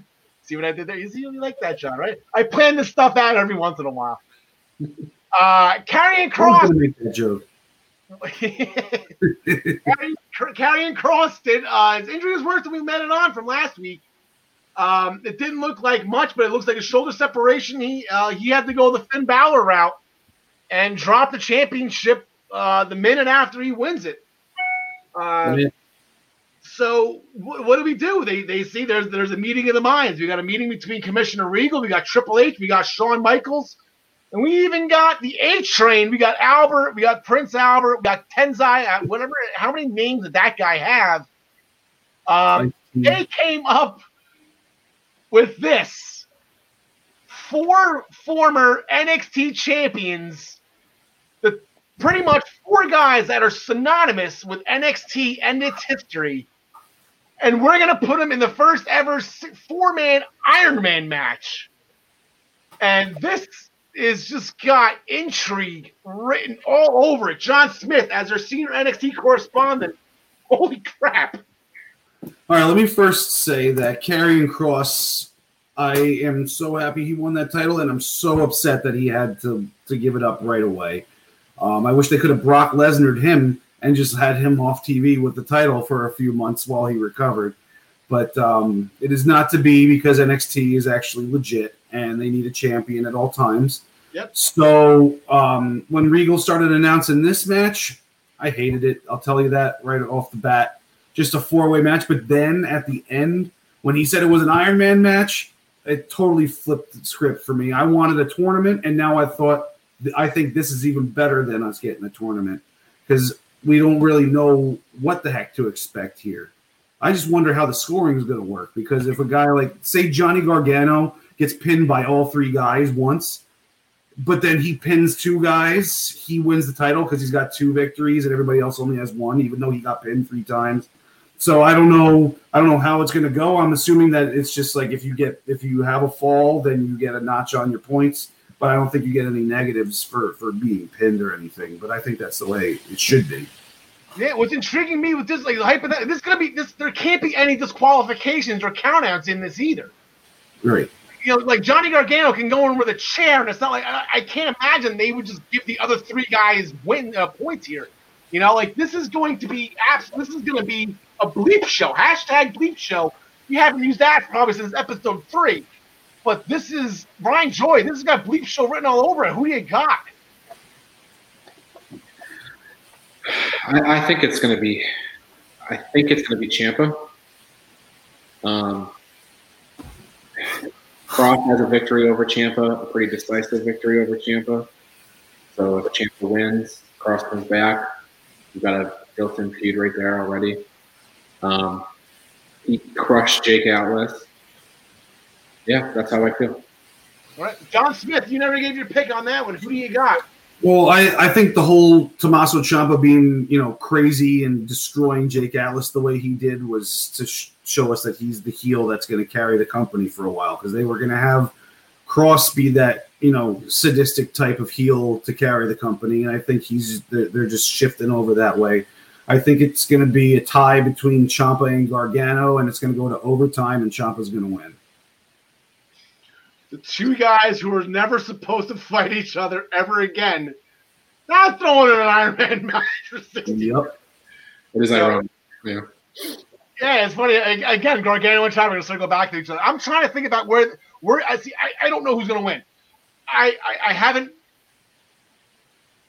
I'm thinking about this as where they're going to go. Like, where's the? I think Ciampa needs to be in it. And like, who's Ciampa already feuded? Or he can't feud with Gargano. Okay, I think that is probably going to be done until they go to a main roster or whatever it is. I don't know. He had the feud with Cole already, right?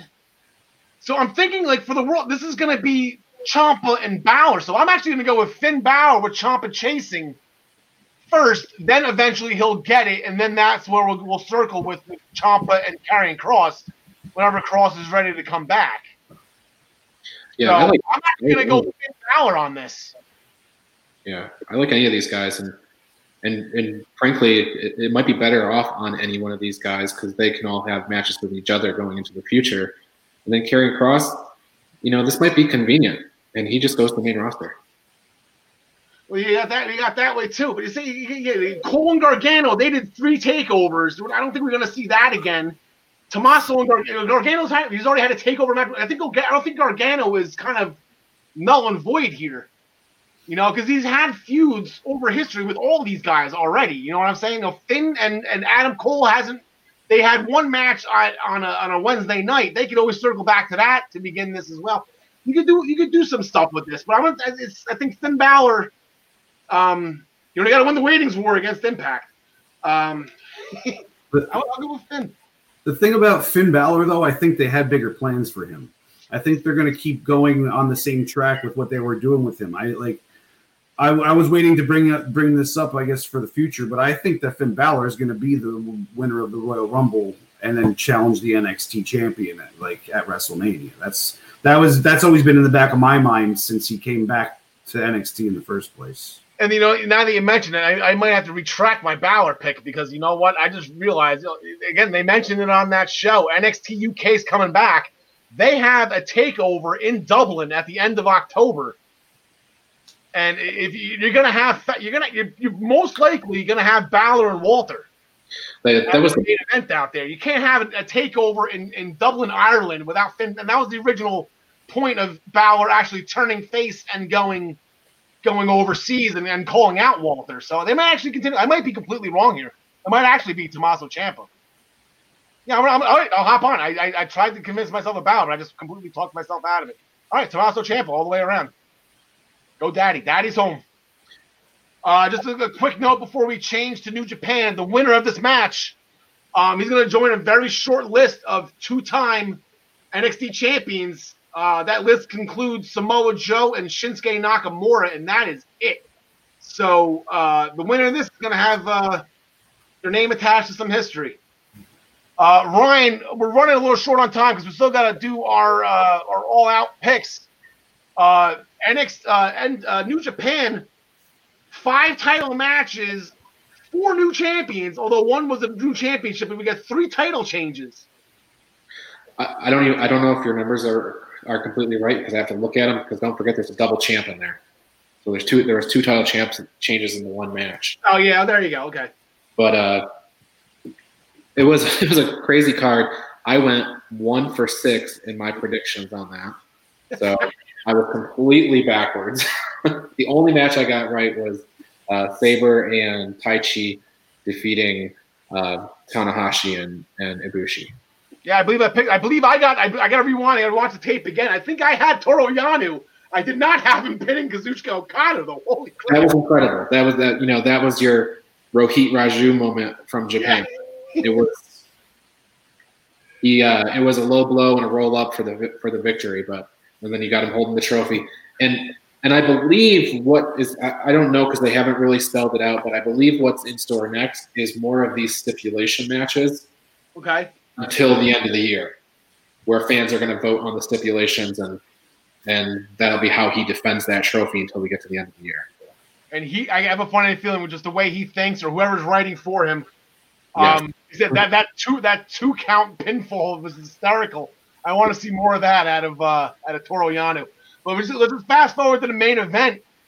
Tatsuya Naito got his belt back, Evil with a very short championship run here. Yeah, a short run. Lots of Bullet Club interference, and that brought out all of LIJ. They stood united against Bullet Club, and tick for tack, somebody came out and counteracted Bullet Club, and yeah, Tatsuya Naito at the end with both belts. That's incredible. How long it was a month and a half? He was double champion. Dominion, so he had. This was only his second title defense. Okay.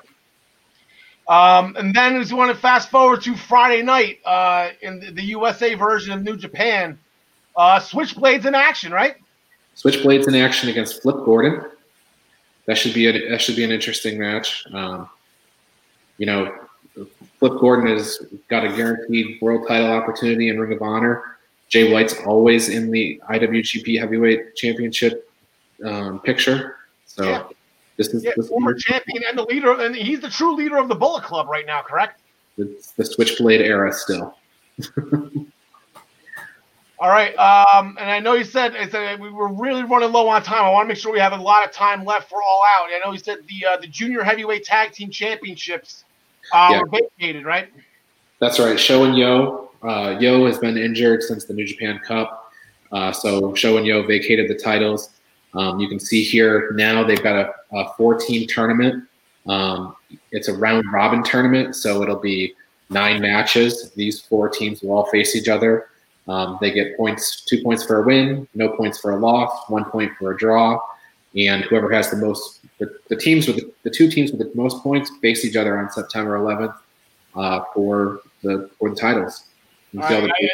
Maybe I'm just looking at a knee-jerk reaction here. This looks like Bullet Club versus LIJ here. It does. I will pick Hiromu Takahashi and Bushi to win this whole tournament. Yeah, I'll go with LIJ on this one. Those are my guys. I like those guys. So, Ryan, I apologize for cutting you short on your New Japan, but we got a lot of stuff to go over here because AEW's got a big weekend coming up with All Out. They got a big night coming up. They're on Thursday again this week, or are they back on Wednesdays? They're tomorrow, Wednesday. They're back on Wednesdays for this week. I know the NBA playoffs has their scheduled all over the place. But we're first going to talk about what's happening on tomorrow night. Chris Jericho, I spy a Jersey guy here. He's fighting Joey Janela.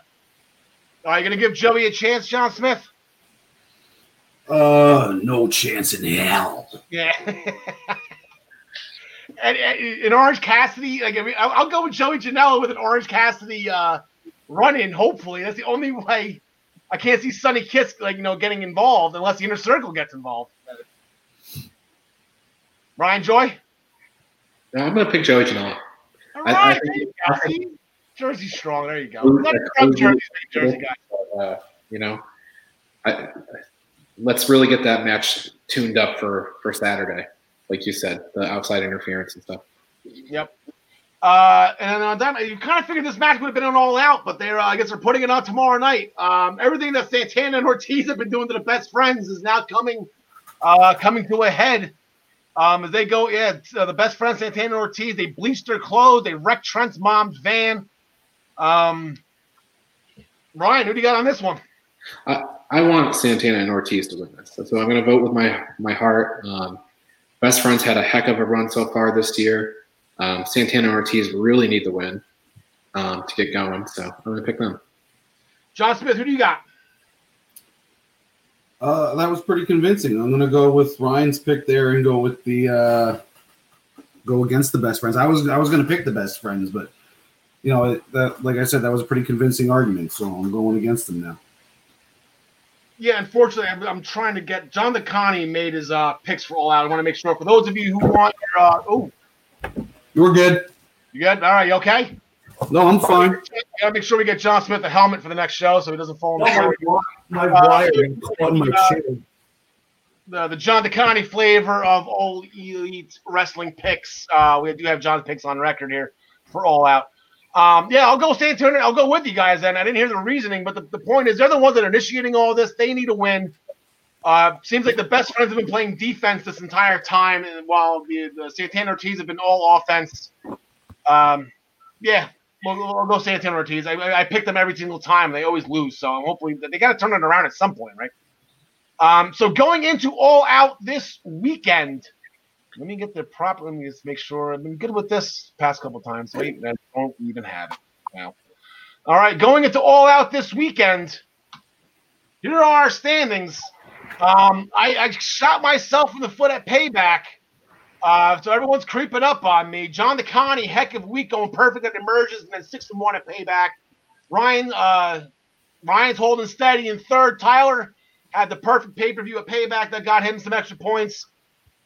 John, great record, just can't seem to catch any perfect pay-per-views, catch any traction here to get some ground here. Here are our standings for AEW. I believe this was for Double or Nothing, and then the 2 nights of Fyter Fest comprised these totals. So, and then the scoring system for All Out, we got 5 points for the Impact. Look at that error. You got 5 points for the All Elite Wrestling Heavyweight Championship match between Moxley and MJF. All other title matches are 3.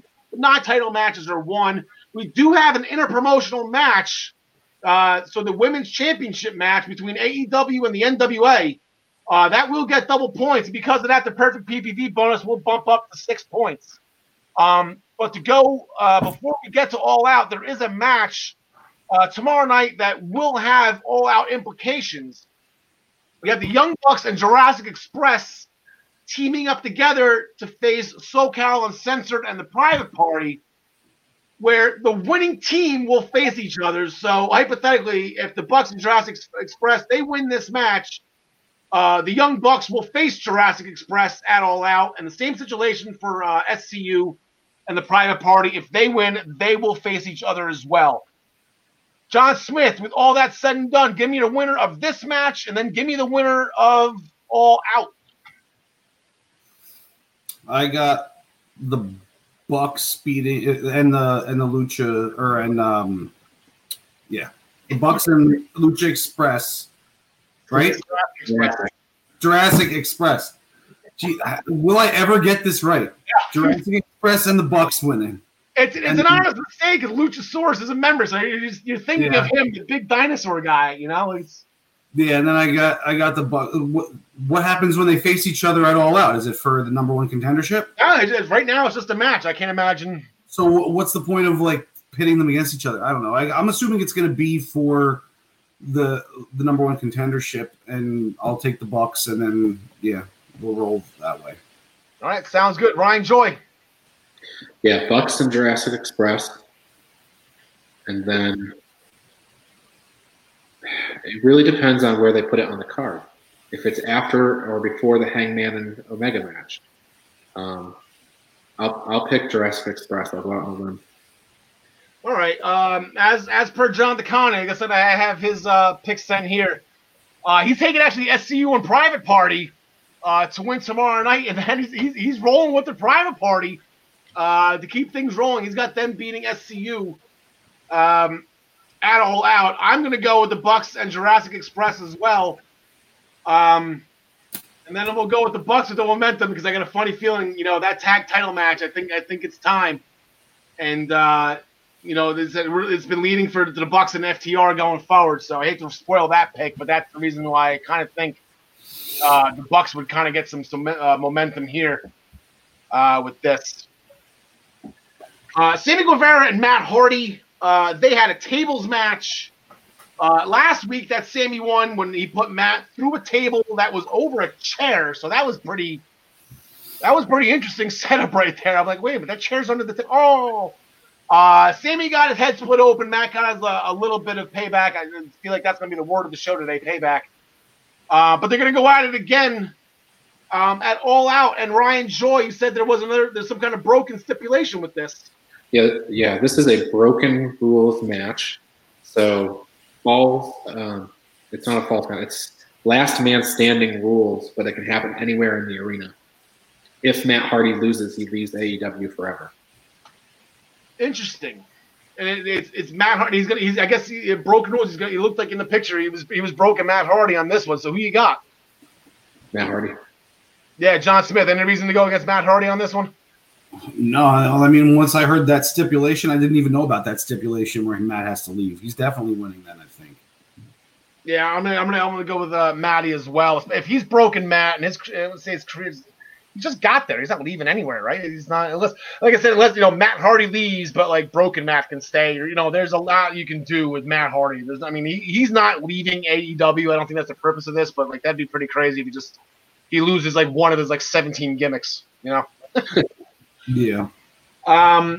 FTR won a tag team gauntlet match that went pretty chalk. The way they did it was they had 4 teams in it. The teams that were ranked 1 through 4. 4 fought 3, then the winner fought 2, then the winner fought 1. It went chalk. It went in order. And FTR came out on top. Best Friends were 2, Young Bucks were 3, and then they beat the Natural Nightmares who were 4. But interesting, FTR won, and we'll get to them in a second. But Hangman Page kind of interfered with the Young Bucks, Ryan. Yeah, and that's why I was saying earlier that my all-out predictions are really dependent on where they are in the card. Hangman Page came out, grabbed Nick Jackson's leg, prevented him from making a save on Matt Jackson. and ultimately cost them the match and their shot at the titles. Yep. John Smith, and then Hangman's out of the Elite, so this is going to be, we're going to lead right into it. We'll lead with you. Hangman Page and Kenny Omega. Imagine how good those matches would be, an Adam Omega match. An Adam Omega match. Like Adam Cole. Adam Page, I know you thought I meant Adam Cole, but Adam Page, Kenny Omega. Is this the time, John Smith? Are we finally pulling the trigger? We got the belts off of Sasha and Bayley. Can we finally get the belts off of Kenny Omega and Adam Page? Can FTR do it? Please, I hope so. I'm gonna pick FTR. FTR. They've been. What are their names now? Cash and Carson, the Crevival. Crevival. It's Crevival. Yeah, I'm going with the Crevival on this one, FTR, and then I also, with that other Bucks match that I was talking about, that's definitely going to be number one contendership, and then it's gonna set them up perfect, I think. Yeah, that's what I say. So I'll match that with the Bucks. I already made my pick, FTR. John DeConnie, he's taking FTR as well. Ryan Joy, who do you got? So interesting. I'm going to play this a different way. I think Kenny Omega is not going to split with Page, and they're just going to both go heel, and they're going to keep those belts. All right. It seems to be an impossible task to take those belts off of those two, but like I said, FTR, again, we had another undefeated team. The Dark Order was previously undefeated until they went up against Adam Page and Kenny Omega, and now FTR's got to do it. FTR's going to have Tully Blanchard in the corner. It's going to be interesting. Lance Archer had a match with Sean Maluda. It was interesting to see him again. He's in AEW. He was a former NXT superstar. He was in the original Cruiserweight Classic. He is a member of the Anua family, or the Samoan dynasty, or whatever you want to call it, with Roman and the Usos and Rocky and Nia and all them. So Lance Archer kind of destroyed Sean Maluda. And then it was weird. Jake Roberts doing a promo, and then Taz, Brian Cage, and Ricky Starks come out. And it was a very interesting, some heel-on-heel action, John Smith. And these are some big heels, too. Whoa. Yeah. This is the ultimate heel on heel, I guess. Yeah. When you look at the NXT championship match, that's basically all heels too, because I still consider Finn a heel, but he's kind of a tweener. But this is definitely like straight up heel on heel action, so I'm excited for it. And then following right after that, Ryan Joy, there was an 8-man tag team match. I mean, AEW just loves these 8-mans. With the Blade and the Butcher and the Lucha Bros, they beat Sonny Kiss, Joey Janela, Griff Garrison, and Brian Pillman Jr. He was an internet darling because of the love of his father. There's a lot of people rooting for Brian Pillman Jr. Little Cannon, I guess is that what we're going to call him, Little Cannon? Instead of the loose cannon, it's the Little Cannon. But Eddie Kingston came out, and he announced as well, all those guys are going to be in the Casino Battle Royal. That's what Taz's announcement was. Lance Archer and Darby Allin were all in it. So, Ryan Joy, we're going to give it to you right here. There it is. There's only 2 guys in the graphic, but you have everybody listed right there. Darby Allin, Starks, and Cage, as I mentioned. Everybody that was in that 8-man or the 4-man team with Phoenix, Pentagon, Blade, and Butcher, along with Eddie Kingston. What do you got? This is a crapshoot. You're going to have 21 guys total. Yeah, you're right. It's a crapshoot, and AEW is they're great at debuting people in these matches. Like Cage debuted in the Casino Ladder match.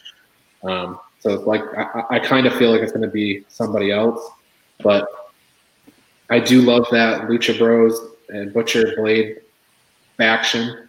So I'll pick Eddie Kingston because I think an Eddie Kingston John Moxley match is something I need in my life. There you go. John Smith, who do you got? I love Eddie Kingston, but you're not going to make me change my pick this time.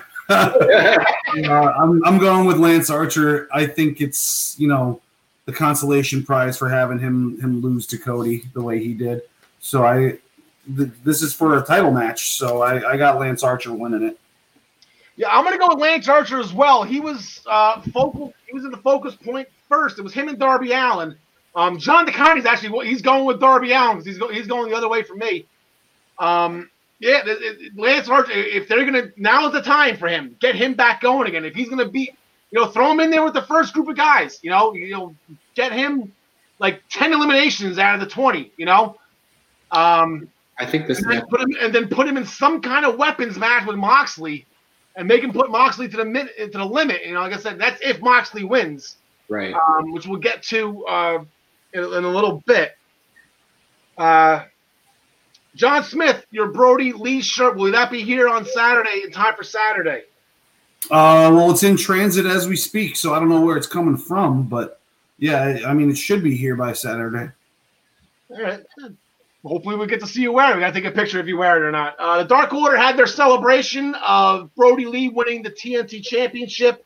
He went on to make he officially named Anna Jay as an official member of the Dark Order now, so that'll Shivani keep on saying during the Deadly Draw.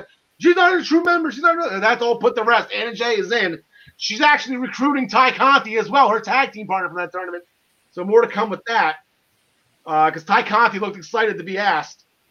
But then Brody went on how nobody can touch them. Nobody can touch him or the Dark Order. Dustin Rhodes, QT Marshall came out, followed by Scorpio Sky and Matt Cardona. And that's what we have. Again, another 8-man tag from AEW. We have the Dark Order members. We got Brody, Colt Cabana, Evil Uno, and Stu Grayson. That's the top notch. That is the cream of the crop of the Dark Order. And they're going against, I guess, Team Cody, if you want to call them that. That's the Nightmare family, along with his best friend, Matt Cardona, and then Scorpio Sky, throw him in the mix. John DeConnie, any reason to go against the Dark Order here? My name's John Smith, and yeah, there's no way the Dark Order's losing this match. The Dark Order's going to dominate for a while. Yeah, and he said if Brody Lee gets the win here, it's not going to be him being the one being pinned, Ryan Joy. But if they lose, the poor bastard that gets pinned in the Dark Order is going to have a boot so far up there. Well, yeah, give me just a second while I get my Kool-Aid. No chance Dark Order loses this match. All right, John DeConnie, here we go. John DeConnie's also got the Dark Order. I've got the Dark Order. Like I said, hopefully that's a pretty cut and dry match. Ryan Joy, I'll go with you first on this one. I know you were excited for it. We have an interpromotional match as the NWA Women's Champion, Thunder Rosa. She's challenging the All Elite Women's Champion, Hikaru Shida. In an interpromotional warfare, champion versus champion for Shida's belt. A little background quickly on Thunder Rosa, and then who you got? Thunder Rosa 5-0 with victories over recognizable names like Melina. She also has a couple victories over Allison Kay. I think that's the name people will know. I'm going to go ahead and pick Thunder Rosa. Wow, really? I know it seems ridiculous, but I'm going to do it. Why not? You know what? YOLO. You only live once, right? I'm not betting against Shida. John DeConnie's got Shida. John Smith, who do you got? Yeah, I got Shida also. I wouldn't mind being wrong on this one. That would be shocking if Thunder Rosa is walking around all Becky Two Belts. That'd be pretty cool. This is the pay-per-view where I'm doing my Wild A predictions.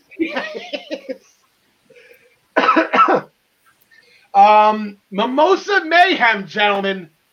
We are severely running out of time. This is going to be started. You can win by pinfall, by submission, or by throwing somebody in a pool of mimosas. This is the coup de grace, the grand finale, match 3, the rubber match between Chris Jericho and Orange Cassidy. John Smith, who do you got? I got Orange Cassidy. I think this is all set up for Jericho to be flailing around in a big pool of mimosas. He's gonna do it so much justice, and it's gonna be. We're not even gonna be thinking about Jericho lost to Cassidy. We're just gonna be like, Jericho put on such a good show. Exactly. I completely agree with that for that reasoning. John DeContie completely agrees with that. Ryan Joy, who do you got? Completely agree with that. The segment will close with Orange Cassidy drinking a mimosa from the. Yeah, there you go. I forgot to put the graphic up right there. Jericho's 6 matches. There you go. 9 6-3 for Orange Cassidy. And then before we get to the main event, Jon Moxley has a match on Dynamite tomorrow night against MJF's lawyer. And if his lawyer doesn't show up, then MJF forfeits his title match. So that should be interesting. But then the main event, there you go. The AEW Championship, Jon Moxley will defend against MJF. Again, an undefeated challenger going against an undefeated champion in singles action. Like I said, MJF has never been pinned in AEW, and he will be sure that you know that. He says it a lot. Ryan Joy, you haven't gone first in a while. Who do you got in this one? So much of what I've said before is kind of hinging on Moxley winning, but I really feel like it's MJF's time. AEW needs to establish a star of their own, and I think MJF's in the lead hunt for that. And picking him. All right, John Takani is also going MJF. John Smith. Well, I picked Lance Archer because I thought that it would be him versus Moxley. So I'm going with Moxley. Yeah, I got Mox too. I just, regardless of the Lance, actually, I had Moxley winning this before I picked Lance Archer. I kind of picked Archer because of Moxley, not because I'm not picking Moxley because I have Lance Archer guaranteed. MJF will be champion. It's just not going to be Saturday. That's my opinion. It's not going to be against Jon Moxley. I just, it's not now. It's going to be soon. I just don't think it's going to be now. I don't know. If you want to see your Lance Archer and Jon Moxley match, January 4th, NJPWWorld.com. Moxley beat Archer for the U.S. Championship. There you go. Why not see it on U.S. soil? I mean, it was for the U.S. I'm sure it probably was on U.S. Was it in Los Angeles or? Nope, it was in Tokyo. It was a Texas death match in Tokyo. A Texas death match in Tokyo. I know. Tuesday in Texas, Tokyo death match. All right, so that is it. We went a little bit over. Unfortunately, kind of fast forward a lot of stuff we want to do, but I do want to throw this up here real quick because it is that time. We're going to reveal my first favorite match. I ranked number 30 on my all-time list since there is now 30 weeks till WrestleMania 37. Which I believe is in Los Angeles at the new football stadium that the Rams and the Chargers will be playing at. And I'm going to start this list the same way WrestleMania started as a whole. Where are you? There it is. Tito Santana against the Executioner is number 30 on my list. This was the opening match of the very first WrestleMania. If you listen to the pre-match interviews, Tito Santana had just lost the Intercontinental Championship to Greg the Hammer Valentine. The Executioner was hell-bent saying, I'm going to work over your leg, but it ended up being a flying forearm followed by the figure four leg lock and the win for Tito Santana, who at that point in time was the all-time wins leader in WrestleMania history. One win, he was it. He was untouchable, and then he still has the record for this day. After that, it just went downhill. He lost the next 7 consecutive WrestleManias, a 7-match losing streak that still holds to this day as the longest losing streak in WrestleMania history. He is the reverse Undertaker. But he started off with the win, and that's how I'm going to start off my list. Like I said, we will continue now. This week we have 30 weeks to WrestleMania. Get excited. Like I said, we went a little overboard today. We got to make sure we're off in time for Super Tuesday. We got NXT. We have Impact. We have 2 World Championship matches tonight. We also hopefully that the New York Islanders can eliminate the Flyers. That will completely make my night. Join us again next week. I have no promotions to do today. I do believe I botched a guest name from last week. So I think they're going to hold off me on reading promos for the time being.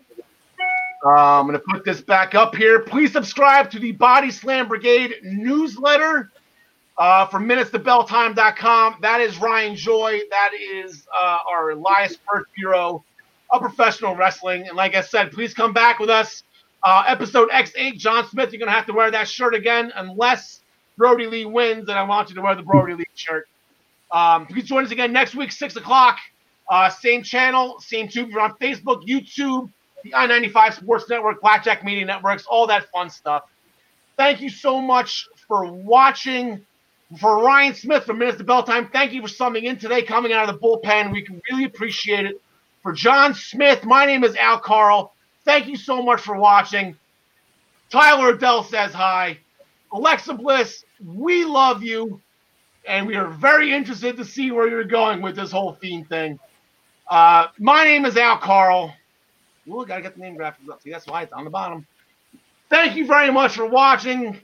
We appreciate what's the line? Thank you so much, and we wish you the best. There it is. See, John DeCon is off 1 week. I completely forget the tagline. And we wish you the best in your future endeavors.